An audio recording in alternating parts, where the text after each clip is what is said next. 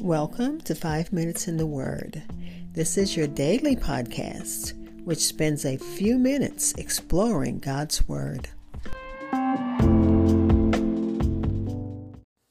We are continuing our study in the book of Acts. We're still in chapter 9, looking at verse 31, read from the New King James Version.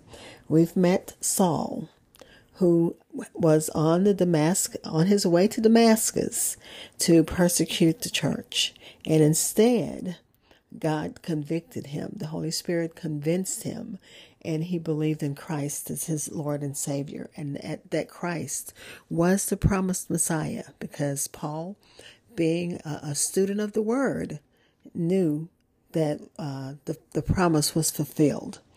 He was met by Ananias, who was afraid at first to follow the leading of the Holy Spirit to go and speak to him so that the scales could fall from his eyes. And then once the scales had fallen off and he had fasted 3 days, but prior to that, he was taken to meet the disciples. And of course, everyone is still kind of leery, because they know his reputation and they're not, sure about it.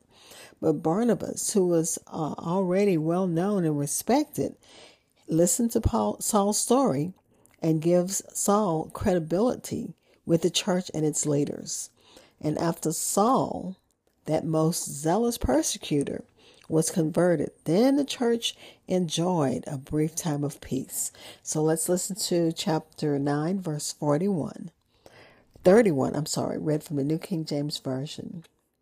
Then the churches throughout all Judea, Galilee, and Samaria had peace and were edified, and walking in the fear of the Lord and in the comfort of the Holy Spirit, they were multiplied. Again, Acts chapter 9, verse 31, read from the New King James Version. I'll be back with insights and close with prayer. Hi, this is Hope Scott. I am your host of 5 Minutes in the Word, a daily podcast which spends a few minutes exploring God's Word. Thank you for listening and following my podcast, which can be heard almost anywhere podcasts are heard, including Spotify, Apple Podcasts, and so many other platforms. Like and follow at Minutes Word on Facebook and Twitter.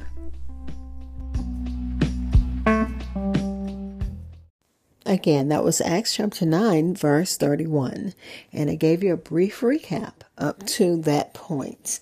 So let's listen to what the commentaries had to say about verse 31. The churches throughout all Judea, Galilee, and Samaria began to grow.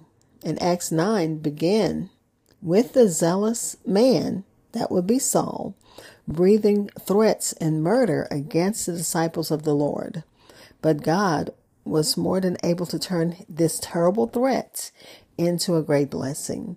And Luke wants to show us that God's work not only continued, but it was strong, despite great opposition that came against it. And we know that those who minister in areas that are under persecution, we know that God's word, it does prosper. Even though there are, not to say that everything is perfect, because we know that's not right. We know that's not true. But we know that in some areas, the gospel is received, but there's conflict. There's a fight against it, because they have to go up against hostile forces. And in some places, it's received, but it's restricted. They are ready to hear, but, there's still going to be some resistance. And God just continues to give those missionaries, those who are there to spread the gospel, He gives them the strength and comfort that they need from the Holy Spirit, by the power of the Holy Spirit, to keep going. But let me continue. This is Galilee. The book of Acts tells us nothing about the planting of the churches in Galilee. We don't know who started these churches, how they did it, and about the great works of God which took place in these young churches. This reminds us that Acts is only a partial history of God's work during this period. And then it goes on to say the churches had peace. They were edified. People were walking in the fear of the Lord and in the comfort of the Holy Spirit. And I think that is what I love the most, walking in the comfort of the Holy Spirit. And as we think about churches today, that we, of course, in our areas, especially, in the States, we don't face persecution as much as overseas in some of the other countries, the many countries where they're either restricted, Christianity is restricted, or those who live there are hostile and don't want to hear the word.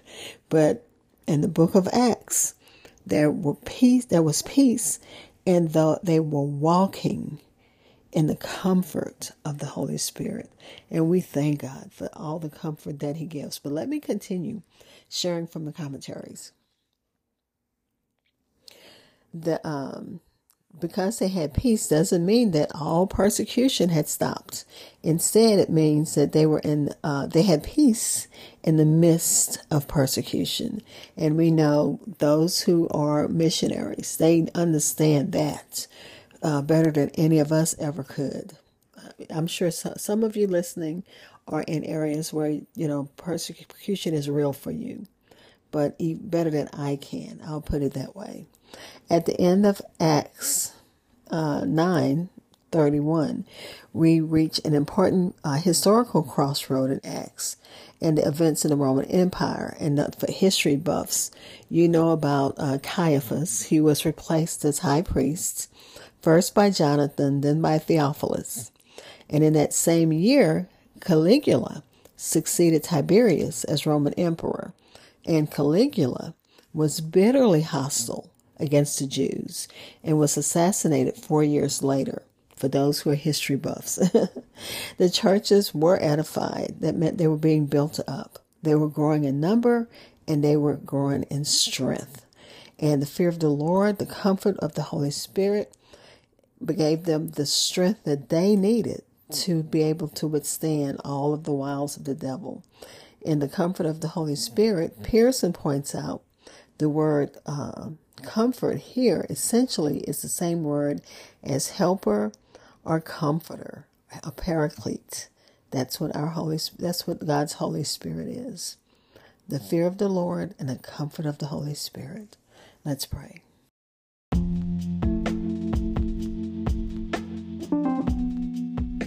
Father, we thank you for your word. We thank you that we can walk in the comfort of the Holy Spirit. We thank you, God, that we can walk in the fear of the Lord. And fear just means that we're cognizant of your word, cognizant of your will for our lives, cognizant of your commandments and your covenants, that we are cognizant and aware of the Holy Spirit guiding and leading us. So, Father, we thank you for that. Father, we're continuing to pray for Turkey and Syria. And we're thanking you, Father, that our President Biden, was able to go to Ukraine and meet with President Zelensky. God, all things work the way you want them to. I know it's been a year for that war. So, God, we're still praying for peace in that area as only you can, and comfort for those who've lost so much. Father, as we're praying for Turkey and Syria, we're praying for Turkish and Syrian Christians who are choosing to serve in Jesus' name. We pray God, that you will be glorified through their work, and that they will continue to have opportunities to share the love of Jesus Christ with the many who are hurting, the many who are grieving. We're praying for wisdom of Christians delivering aid and help. We're praying that the church does what it needs to do to make a big impact, especially in the midst of so much devastation. As they're dealing with more than Christians, they're dealing with Muslims. So let the word and the love of Christ be shown in everything that's happening in the name of Jesus. Amen.